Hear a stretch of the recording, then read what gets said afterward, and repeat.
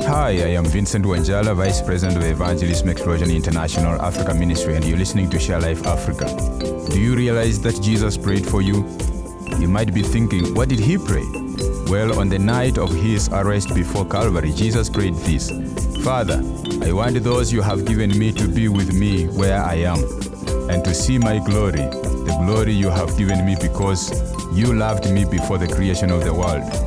This is God's great mission. Right before Jesus was arrested, brutally beaten and killed, he prayed for the lost. He prayed that people will come to know him, to be with him in heaven one day. Are you doing this? Are you praying for the lost? If you're not, let me encourage you to start today.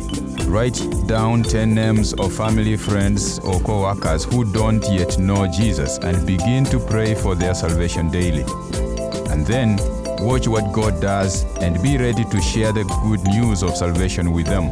For resources to help you share your faith, visit our website at sharelifeafrica.org. That is sharelifeafrica.org.